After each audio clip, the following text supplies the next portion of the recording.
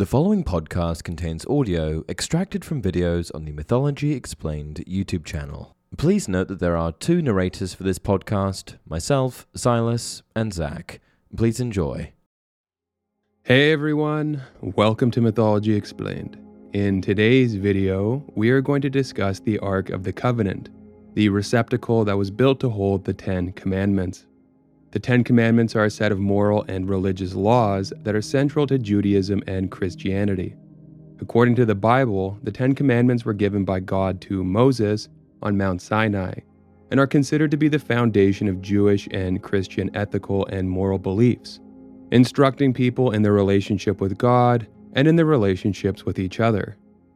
We're going to start things off by looking at 5 occult theories about what the Ark of the Covenant truly is.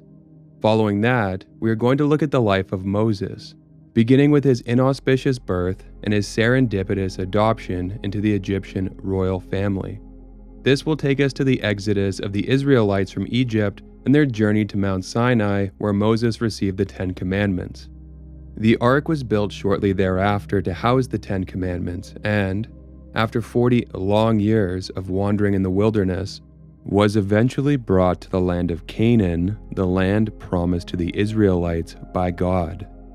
We'll see how the Ark was instrumental in securing a number of military victories for the Israelites, allowing them to conquer the land that was promised to them so long ago, how it was captured by the Philistines, and how the wrongful possession of it brought nothing but devastation to the Philistines, who eventually returned it, along with a bounty of compensatory gold. Finally, we're going to wrap up the video with what could be called the Ark's final chapter, its transportation to Jerusalem, its disappearance when Jerusalem was sacked by the Babylonians, and a few theories that speak to where the Ark might be today. Let's get into it. Alright, here are 5 occult theories about what the Ark truly is. 1. The Ark is a powerful source of energy. Some occultists believe that the Ark of the Covenant is a powerful source of energy that can be harnessed for magical purposes.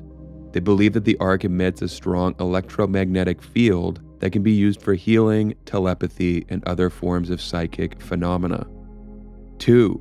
The Ark is a portal to other dimensions. According to some occultists, the Ark of the Covenant is a portal to other dimensions or parallel universes. They believe that the Ark can be used to travel through time and space, and to access other realms of existence. 3. The Ark is a tool for divination.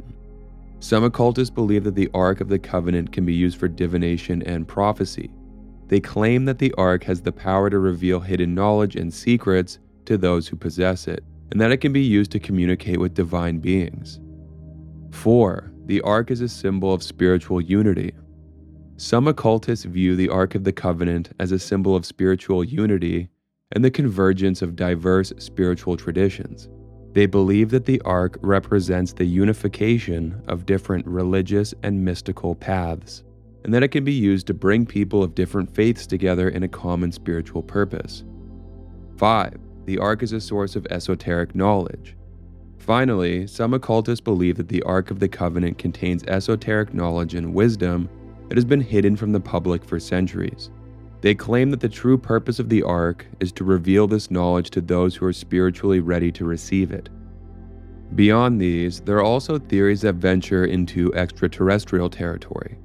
There is a fringe theory that suggests the Ark of the Covenant may have had extraterrestrial origins. This theory proposes the Ark was a technological device created by an ancient civilization that had advanced knowledge far beyond even what humanity is capable of in the present day. Supporters of this theory point to various elements of the Ark's description in the Bible, such as its supposed ability to produce bolts of lightning or to kill those who touched it, as evidence that it was a sophisticated piece of technology that could only have come from an incredibly advanced spacefaring civilization. Some proponents of the theory even suggest that the Ark may have been some kind of communication device or portal that allowed for contact with extraterrestrial beings. With the occult and extraterrestrial aspects covered, or at least touched on, we're going to dive into the biblical account, beginning with the life of Moses, who received the 10 Commandments from God and was the prophet who relayed God's instruction, which was to build an ark to house the 10 Commandments to the Israelites. Moses was born into slavery in Egypt. In an effort to control the population of the Hebrew people, at this time a slave force that existed under the hegemony of the Egyptian Empire, the Pharaoh ordered the killing of Hebrew baby boys so as to quell the proliferating Hebrew population. Moses was saved as an infant when his mother placed him in a basket and set him adrift on the Nile River. He was later adopted by the Pharaoh's daughter and raised as an Egyptian prince. As an adult, Moses became troubled by the mistreatment of the Hebrews by the Egyptians. One day, he witnessed an Egyptian overseer beating a Hebrew slave, and the sight drove him to kill the overseer in a fit of rage. Fearing retribution for the murder he had perpetrated, Moses fled to the desert, where he lived as a shepherd for many years. While in the wilderness, Moses experienced a divine encounter with God, who directed him to go back to Egypt and emancipate the Israelites from enslavement. Assisted by his brother Aaron, Moses challenged Pharaoh, insisting on the liberation of the Israelite people. As Pharaoh resisted, God unleashed a sequence of calamities, the 10 plagues, on the Egyptians, ultimately leading to the demise of all firstborn sons, both human and animal.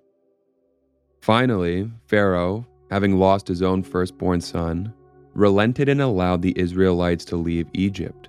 Moses led the Israelites out of slavery and across the Red Sea, with God providing a miraculous escape from Pharaoh's pursuing army.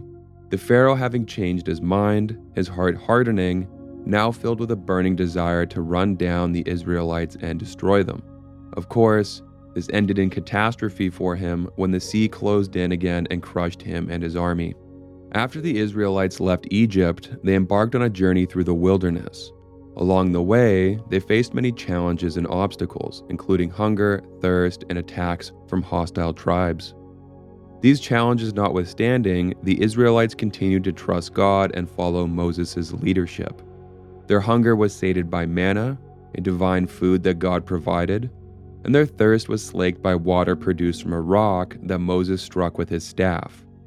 After an unspecified period, the Israelites arrived at Mount Sinai, where God gave Moses the 10 Commandments, which were inscribed on 2 stone tablets. When Moses returned from Mount Sinai with the 10 Commandments in hand, he found that the Israelites had turned away from God and were worshiping a golden calf that they had made from their jewelry. Moses was angry and threw the tablets to the ground, shattering them into pieces. He then confronted the Israelites and rebuked them for their disobedience and idolatry. After this confrontation, Moses went back up to Mount Sinai to ask God for forgiveness and to receive a new set of tablets. God granted Moses' request, and he descended from the mountain with a new set of tablets, which were identical to the first set. The Israelites repented of their sin and reestablished their covenant with God. Moses led the Israelites in building the tabernacle, a portable sanctuary that was used for worship and sacrifice. The tabernacle was the center of Israelite religious life, and it was where the 10 Commandments were kept. Around the time the first tabernacle was erected, Moses, himself ordered by God, ordered the construction of an ark to house the 10 Commandments, this container becoming known as the Ark of the Covenant. Here's the passage from the Bible that describes who built the ark. Then the Lord said to Moses, "See, I have chosen Bezalel, son of Uri, the son of Hur, of the tribe of Judah, and I have filled him with the Spirit of God, with wisdom, with understanding, with knowledge, and with all kinds of skills, to make artistic designs for work in gold, silver, and bronze, to cut and set stones, to work in wood, and to engage in all kinds of crafts. Moreover, I have appointed Oholiab of the tribe of Dan to help him. Also, I have given ability to all skilled workers to make everything I have commanded you." God also imparted detailed information about the ark, what dimensions it should be, what materials should be used, and what it should look like. Here are the passages. Have them make an ark of acacia wood, 2.5 cubits long, 1.5 cubits wide, and 1.5 cubits high. Overlay it with pure gold, both inside and out. and make a gold molding around it. Cast 4 gold rings for it and fasten them to its 4 feet, with 2 rings on one side and 2 rings on the other. Then make poles of acacia wood and overlay them with gold. Insert the poles into the rings on the sides of the ark to carry it. The poles are to remain in the rings of this ark. They are not to be removed. Then put in the ark the tablets of the covenant law, which I will give you. Make an atonement cover of pure gold, 2.5 cubits long and 1.5 cubits wide, and make 2 cherubim out of hammered gold at the ends of the cover. Make 1 cherub on one end and the second cherub on the other. Make the cherubim of one piece with the cover, at the 2 ends. The cherubim are to have their wings spread upward, overshadowing the cover with them. The cherubim are to face each other, looking toward the cover. Place the cover on top of the ark, and put in the ark the tablets of the covenant law that I will give you. There, above the cover between the 2 cherubim that are over the ark of the covenant law, I will meet with you and give you all my commands for the Israelites. Once the ark was built and the 10 commandments could be transported with the safety and reverence they necessitated, the Israelites, led by Moses, made their way to Canaan, an ancient region in the Middle East that encompassed parts of modern-day Israel, Palestine, Lebanon, and Jordan.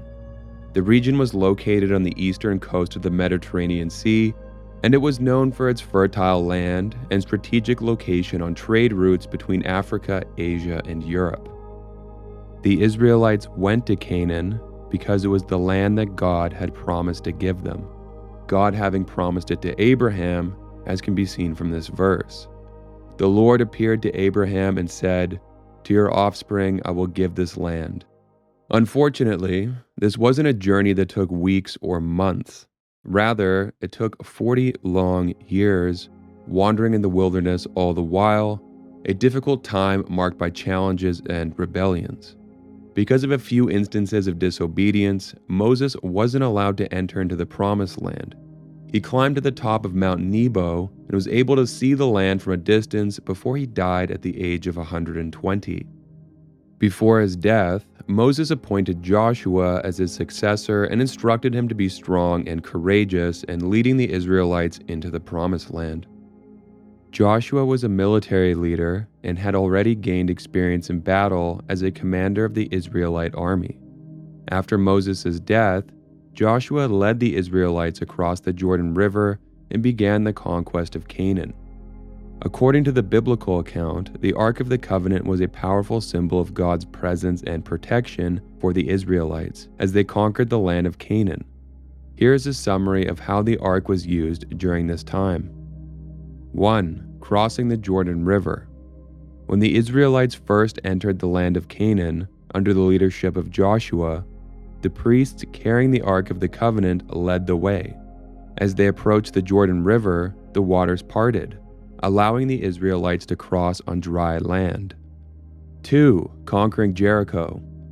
The Israelites' first major victory in Canaan was the city of Jericho. According to the Bible, the Israelites marched around the city once a day for 6 days, with the priests carrying the Ark of the Covenant. On the 7th day, they marched around the city 7 times, and when the priests blew their trumpets, the walls of Jericho fell down, allowing the Israelites to conquer the city. 3. The Battle of Ai. After the victory at Jericho, the Israelites suffered a defeat at the city of Ai. It was discovered that one of the Israelites, Achan, had taken some of the spoils of war for himself, in direct disobedience to God's commands. After Achan was punished, the Israelites were able to defeat the city of Ai with the help of the Ark of the Covenant. 4. Other battles. The Ark of the Covenant was also present during other battles as the Israelites conquered the land of Canaan. It was often carried into battle as a symbol of God's presence and power, and was believed to have helped the Israelites achieve victory. This takes us to the Philistines, who were an ancient people who inhabited the southern coastal region of Canaan, known as Philistia, between the 12th and 7th centuries BC. They frequently clashed with the Israelites. The story of the Philistines capturing the Ark of the Covenant, their subsequent misfortune, and the Ark's eventual return to the Israelites is described in the first book of Samuel in the Old Testament. The Philistines captured the Ark during a battle against the Israelites at Ebenezer. The Israelites had brought the Ark to the battlefield, hoping that it would ensure their victory. However, they were defeated, and the Ark was taken by the Philistines. After capturing the Ark, the Philistines took it to Ashdod and placed it in the temple of their god, Dagon. The next day, they found the statue of Dagon fallen down before the Ark. They set the statue upright, but the following day they found it fallen again, with its head and hands broken off. The Philistines in Ashdod began to suffer from tumors and plagues, and they attributed these afflictions to the presence of the Ark. They moved the Ark to other cities, but the people in those cities also experienced outbreaks of tumors and plagues. Realizing that they could not keep the Ark any longer, the Philistine leaders decided to send it back to the Israelites. They placed the Ark on a cart, along with a guilt offering of 5 golden tumors and 5 golden rats, representing the 5 Philistine cities. They hitched 2 cows to the cart and sent it to the Israelites without a driver. The cows took the Ark directly to the town of Beth Shemesh. The people of Beth Shemesh rejoiced at the return of the Ark, but suffered a tragedy when some of them looked inside it and were struck dead.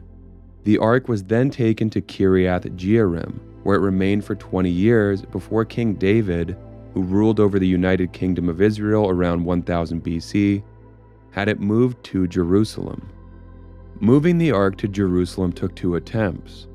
The first time, a man named Uzzah was sent. As the procession moved towards Jerusalem, the oxen stumbled, causing the Ark to shake. Uzzah instinctively reached out to steady the Ark, but as soon as he touched it, God struck him down for his irreverence. Uzzah died on the spot. This event is sometimes called the breach of Uzzah, or Uzzah's error. David was initially angry and fearful of God's judgment following the incident with Uzzah. Consequently, he decided not to bring the Ark to Jerusalem at that time and instead temporarily placed it in the house of Obed-Edom. After 3 months, when David learned that God had blessed Obed-Edom's household due to the presence of the Ark, he made a second, successful attempt to bring the Ark to Jerusalem, this time with greater reverence and adherence to the proper rituals. David's son, Solomon, succeeded him as king around 970 BC and built the first temple in Jerusalem to house the Ark of the Covenant. The Ark was placed in the inner sanctum of the temple, known as the Holy of Holies, where only the high priest was allowed to enter once a year on Yom Kippur. The Ark remained in the first temple for several centuries. In 586 BC, the Babylonians, led by King Nebuchadnezzar II, sacked Jerusalem and destroyed the first temple. This event marked the beginning of the Babylonian exile for the Israelites. It is unclear what happened to the Ark during this time. The Bible does not provide an explicit account of its fate. Some theories suggest that the Ark was destroyed or taken by the Babylonians, while others propose that it was hidden by the Israelites to prevent it from being desecrated or captured. The Persian king Cyrus the Great allowed the Israelites to return to Jerusalem in 539 BC and rebuild the temple. The second temple was completed in 515 BC, but there is no mention of the Ark in biblical accounts of this period. It is generally believed that the Ark was not present in the second temple, and its whereabouts remain unknown. The fate of the Ark of the Covenant after the destruction of the first temple by the Babylonians in 586 BC is unknown and remains a subject of speculation and mystery. The Bible does not provide a clear account of what happened to the Ark after the first temple was destroyed. There are several theories and legends regarding the whereabouts of the Ark. Here are 4 examples. 1. Hidden in a secret location. Some believe that the Ark was hidden by the priests or the prophet Jeremiah before the Babylonians destroyed the temple to protect it from being captured or desecrated. One theory suggests that the Ark was hidden in a secret chamber beneath the Temple Mount or somewhere else in Jerusalem. Another theory proposes that it was taken to a cave on Mount Nebo, where Jeremiah was said to have hidden it. 2. Taken to Babylon. Another theory is that the ark was captured by the Babylonians and taken to Babylon along with other valuable items from the temple. However, the ark is not mentioned in the lists of items taken from the temple by the Babylonians in the biblical accounts. 3. Taken to Ethiopia. According to Ethiopian tradition, the ark was brought to Ethiopia by Menelik I, the son of King Solomon and the Queen of Sheba. The ark is said to be kept in the church of Our Lady Mary of Zion in Aksum, Ethiopia.